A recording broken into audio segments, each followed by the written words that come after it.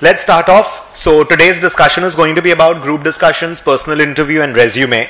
So let's start off quickly. So that's just a brief about me. So I graduated from Xavier's in 2012 and completed CACS, CFA, FRM, CIA, CIPM, and CCRA. And I'm a visiting faculty at most of the colleges over here, B schools and NSC, BSc. And we do full-time training for professional courses like CFA, FRM, CA Final, finance papers what I take. And we do a lot of I do a lot of corporate trainings with companies like Quaker, Century, Ply, Tata, etc. And do a lot of consulting work in the area of finance, valuations, automation, MIS, dashboard, etc. So that's just a little about me. Let's start off the process that you have when you're applying for jobs or you're applying for a B school. So when you're applying for a job, generally you have the GD, the PI, and the resume is what you need to apply in order to get to the interview table first.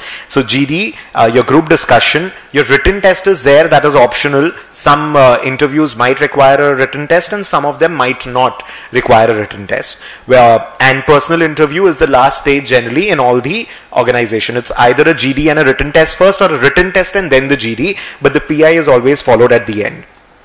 When you're looking at the written test, there's not much that I could discuss about it. So we'll be focusing on the resume, the GD, and the PI. When you're talking about written tests, there are three kinds of written tests that generally takes place. The first one is going to be very role specific. So that's going to be testing your technical knowledge. So say for example, if the job profile is for an auditor's profile, in that case, the technical knowledge will be with respect to accounting, auditing standards, IFRS, US GAAP, etc. In case they're looking for a profile in the taxation area, they'll be testing your tax knowledge. So tax laws and the tax rules and calculations, all those things are going to be focused on.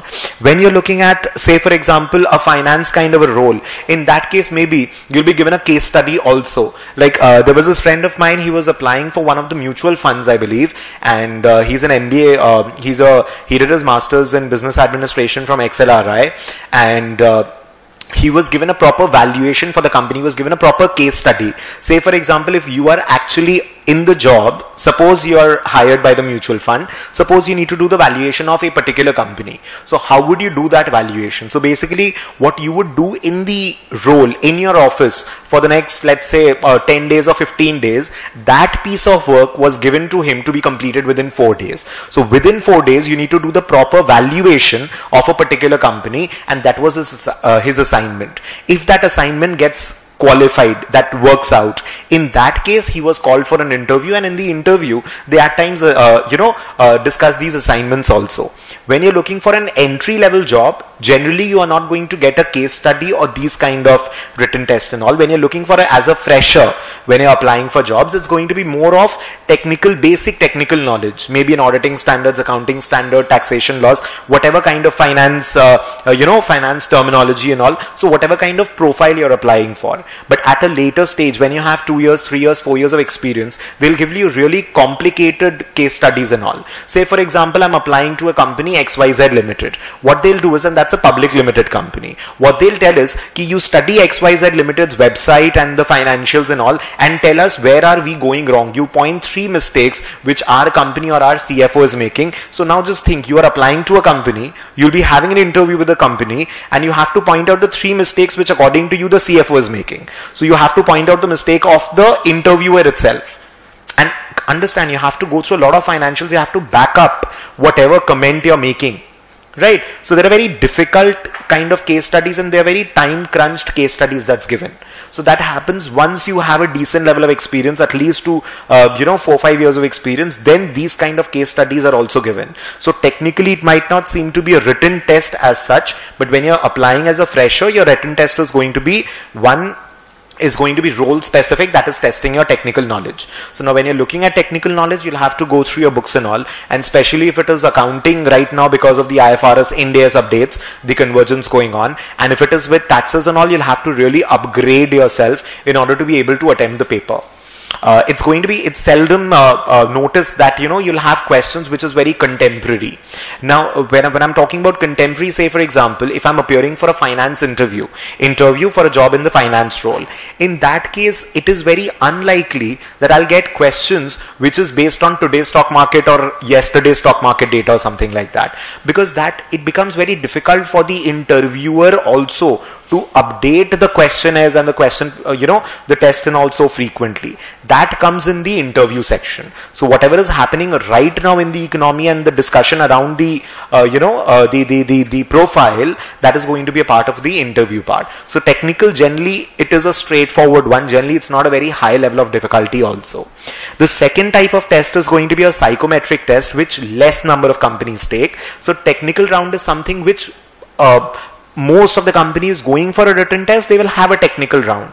They will have a section testing your technical knowledge. Psychometric test is something which most of the companies will not be doing.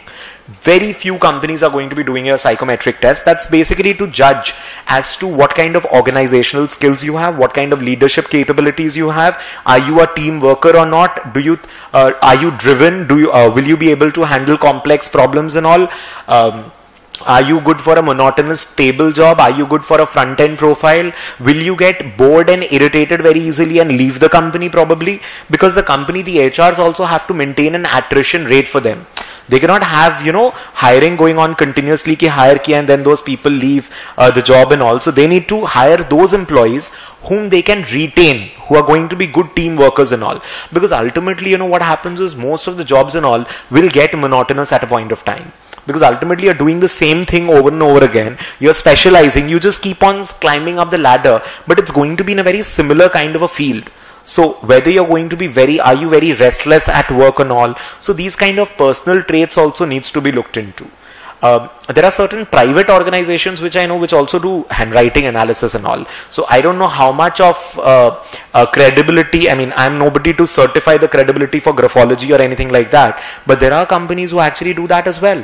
So maybe at a very high level, they might want to do a handwriting analysis or something like that. So they do that.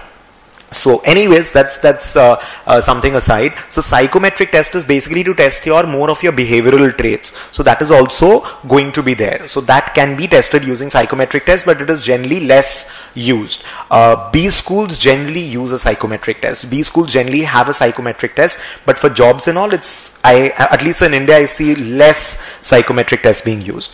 The third one is the most common type of a question, most common type of written test that's going to be focused on the quant's logical and verbal ability. So they'll be giving you very basic English questions, mathematical questions, logical questions and all to test whether you have good analytical skills and can you think or not. It's going to be very much close to the kind of papers or the kind of questions you see in CAT examination, the common admission test for your MBA entrance exams, but it's going to be at a much lower level. Lower level in the sense, it's of course not going to be at the CAT level, and of course not that time crunched and that, that many number of questions. Generally written tests are not of 3 hours. They are hardly an hour, half an hour, 40 minutes, 1 hour kind of papers that you do. So you don't do a 3-hour exam paper kind. It's going to be more of a very small paper to just test the basics, that whether you have your basics strong or not.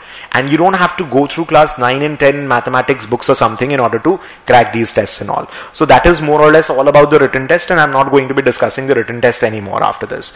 But the first thing is, to reach the interview, you need a resume. That's the first thing. So that is why we are going to be starting off with a section resume first, and then we'll get into the group discussion portion, and